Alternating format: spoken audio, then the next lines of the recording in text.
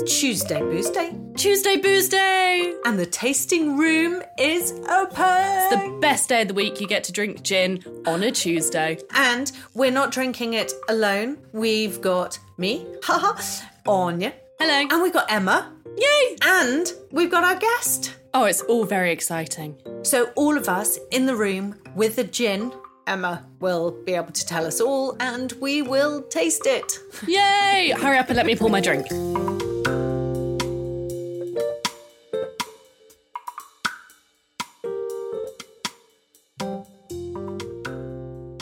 Annabelle, welcome to our tasting room.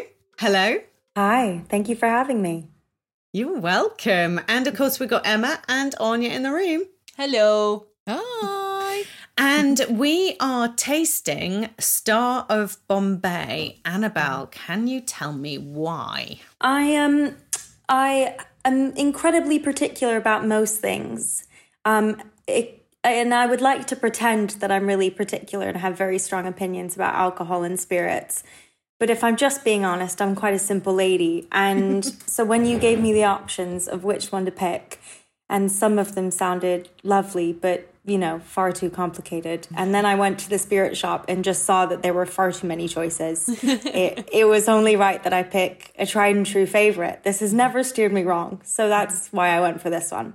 Awesome. Right, Emma. Nice. Hello. Divulge. I'm up. What do we know about it? So, Star of Bombay launched in around 2015, and it coincided pretty much with the launch of their new shiny distillery. So before this point, Bombay Sapphire didn't have a brand home. It was actually distilled, third-party, contract distilled in Greenall's distillery. And they decided, you know, gin is exploding. People want places to be able to go and engage directly with gin. So they built this beautiful brand home at Laverstoke, which is actually BREEAM accredited. What does that which is pretty mean? cool. It's on the environmental side of things, right. So makes it appropriate for this episode. It's a super sustainable distillery. Nice. In the way that it's built. So things like, you know, the steam that they use to power the stills will then go to heat the hot houses that house all their kind of botanicals and things like that. So, it's a super premium gin. Super premium. Love that. We're premium ladies. We like premium gin. Excellent. I mean, it's named after a jewel, so come on. Yeah. The Star of Bombay. It's 47.5%, so a nice boozy number. Mm-hmm. Yeah. Not as high as a Navy Strength, but a good middle of the road. It's London dry, so a very classic style of gin. It's got the same core botanicals that live in Bombay Sapphire, and then you've got two extra: ombrette seeds and bergamot peel. Ombrette seeds. Ombrette seeds. What are they? They're a seed, obviously, Sarah. Obviously. From an ombrette. Wherever an ombrette is. Why have you got questions? From what I can tell, they're quite, I think they originate from India. They're quite rich and musty and musky and like leathery kind of flavours and things like that are associated with them. They're used quite a lot in perfumes for that reason. Sounds very masculine, doesn't it? Leather and musk and... Yeah. It sounds like we should all grow mustaches. It Yeah. sounds like we're, That's definitely got to be a photo opportunity. Maybe we'll use the Zoom images and put little moustaches. No. You have my permission. Make me look like Tom Selleck. Brilliant. Yeah. Right, I need some in my glass. Oh, yeah. So the other thing they do is, so we know that Bombay Sapphire is vapor distilled, so they put all the botanicals in the vapor basket. For Star of Bombay, they do a longer process. So the botanicals spend more time getting to, you know, in that vapor basket. They mingle. Getting to know each other. They do. A bit of mingling. Okay. So you're talking about 6.5 hours for a normal Bombay and then 9.5 hours for Star of Bombay. So quite a lot longer. It's a slow roasted gin. Slow mingled. Yeah. Which means we're going to get kind of deeper flavours, I think, and punchier notes. The alcohol will also help with that as well. With the punching, yeah. Yeah, that punches. Oh, yeah. I mean, on the nose, you've got all the kind of coriander.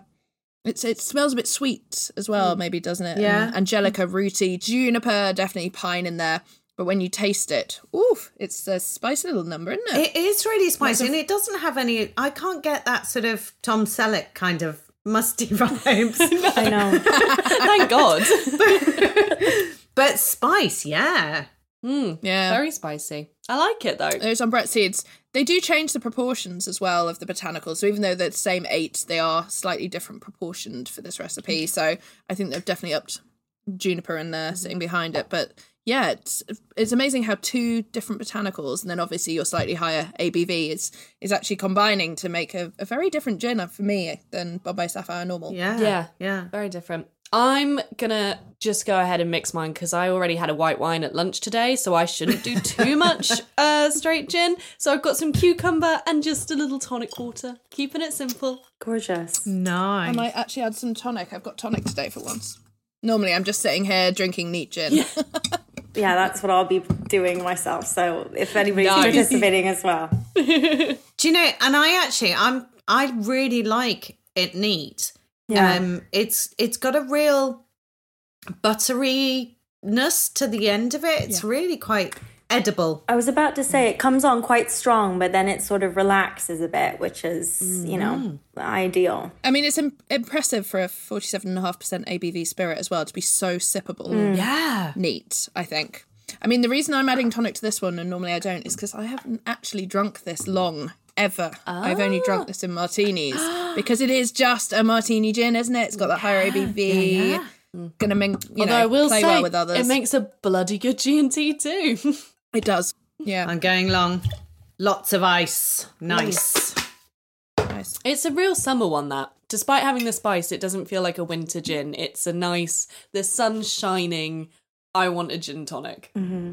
Well, this is the thing. So when I was thinking about what cocktails to put it in, of course, I went to martini. I was like, Emma, you can't just keep saying martinis. Oh, yes, you can. You absolutely can. Oh, yes. Other gin cocktails are available. But I reckoned, so I tried a bit earlier, I reckon the higher ABV, those kind of summery vibes could come together really well. I reckon this would make a hell of a punch.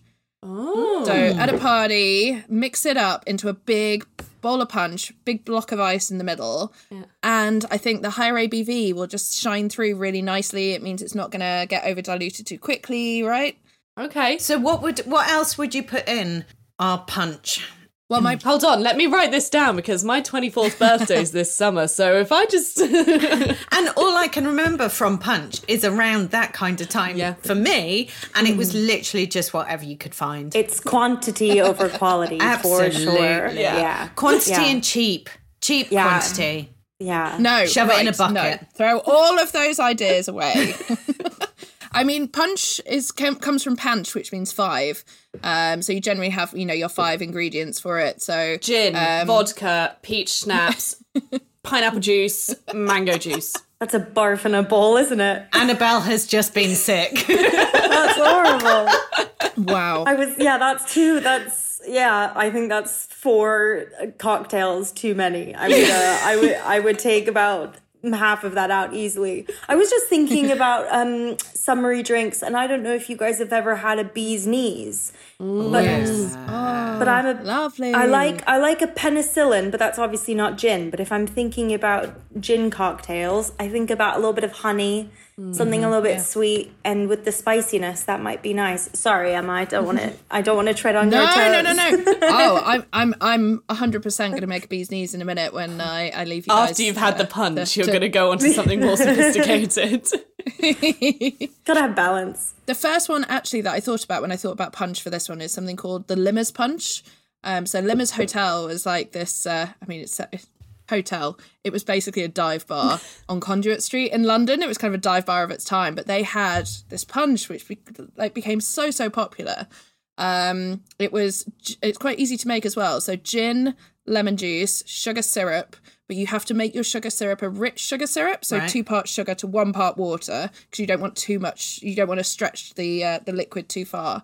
You add some soda water to give some bubbles, and then some orange blossom water. Ooh. Gorgeous. Oh, yeah, because And everyone just that has addition. orange blossom water lying around at home. Yeah, when I go make my punch this summer, I'll be like, yeah, don't worry, Emma, I've got that. I think you just outed yourself. I think 3 out of the 4 of us are sitting around with orange blossom. That's one of the beverages I'm sipping on. Is orange blossom water. But that sounds amazing. I That really sounds want so that. good. It sounds really good. The addition of that orange blossom water, honestly, changes the whole thing. It's beautiful. It lifts it up, and yeah. Okay, so I have never purchased orange blossom water in my life. Is it something you could just literally go to supermarket and buy? Most big supermarkets will have it. Otherwise, health food shops sometimes do as well. So Holland and Barrett, somewhere like that. Nice. Yeah. Nice, like it. I'm going to go out and purchase some. I don't have orange blossom in the garden, so I can't make any. Even if you did, would you? No. Actually, I don't know, because I think you probably would. I think you Don't, would. because I've been meaning to go and do things like elderflower champagne and stuff for years. Haven't done it. That's true, actually. Yeah. You do keep talking about it. Yeah. I pick them and put them in a garnish. That's easy. But the rest is a bit like the punch. You know, I think it sounds amazing, but I'd like Emma to make it for me. I mean, that can be arranged. Oh, perfect. Let's do it. Okay. Excellent. Well, I'm really enjoying Star of Bombay. Lovely, isn't it? Really, really good. Definitely going to make a martini. Definitely going to make a bee's knees. Really keen on you making me the punch. Yep. I think it's a winner. Yeah, Limmer's punch is really good. I mean, the only other thing I should say with punch, it's there is a rhyme that you can remember. So, Anya, this might be helpful. And as long as you follow the rhyme, your proportions in your punch should be bang on. Okay. So it's 1 of sour, 2 of sweet, 3 of strong, 4 of weak. Okay, I like that. That's good. That's like choosing friends as well, isn't it? 1 of sour. 4 of weak. Weak friends. 4 weak friends. I mean, May you feel good. You know. Yeah. Weak friends. I'm glad I'm not your friend now, Sarah. That's insulting. No, so that's great. So we've got 1 of sour, 2 of sweet, yeah, 3 of strong, and 4 of weak. Weak. yeah, and that way you should get your sugar kind of sour balance right, and then you'll have a decent bit of booze in the middle, and you've lengthened it out with whatever you choose. So then for you week. could make an individual punch because you just use the rhyme, but with like spoons instead of jugs of. So you could test it out in a little small glass and then slowly scale up. Nice. Like To it. a trough. Exactly. I mean, a bath size of punch. Done. Oh, perfect. Done. That's the way to end the series, isn't it? Half size of punch. I think so. Awesome. Perfect. What a good tasting room to go out on. Yeah, really good. And I'm going to enjoy drinking the rest of the gin whilst we talk climate change with a climate, sort of not climate positive, but a green gin. I'm glad it's not climate positive because then we'd be drinking peas like that one that we did a few series ago. That's just, not going that far. Yeah, don't remind me of the pea gin. That was not... If ever you see a pea gin in the spirit shop, avoid it at all costs. I'm really hoping you mean the vegetable, the peas. Yeah, That's yeah. what you're referring to. Yeah. Okay. Oh my goodness. I mean, because otherwise it would be technically very circular, but at what cost? Yeah. You know? I mean, you can distill alcohol from anything with sugar in it. Please Anything. don't encourage anyone should. listening. Please don't make it. Don't The make recipe it. will be linked to the bio. Love it. Brilliant. Well, thank you, Emma, on that P note. Happy end of series. Happy end of series, Emma. Thank you. Cheers.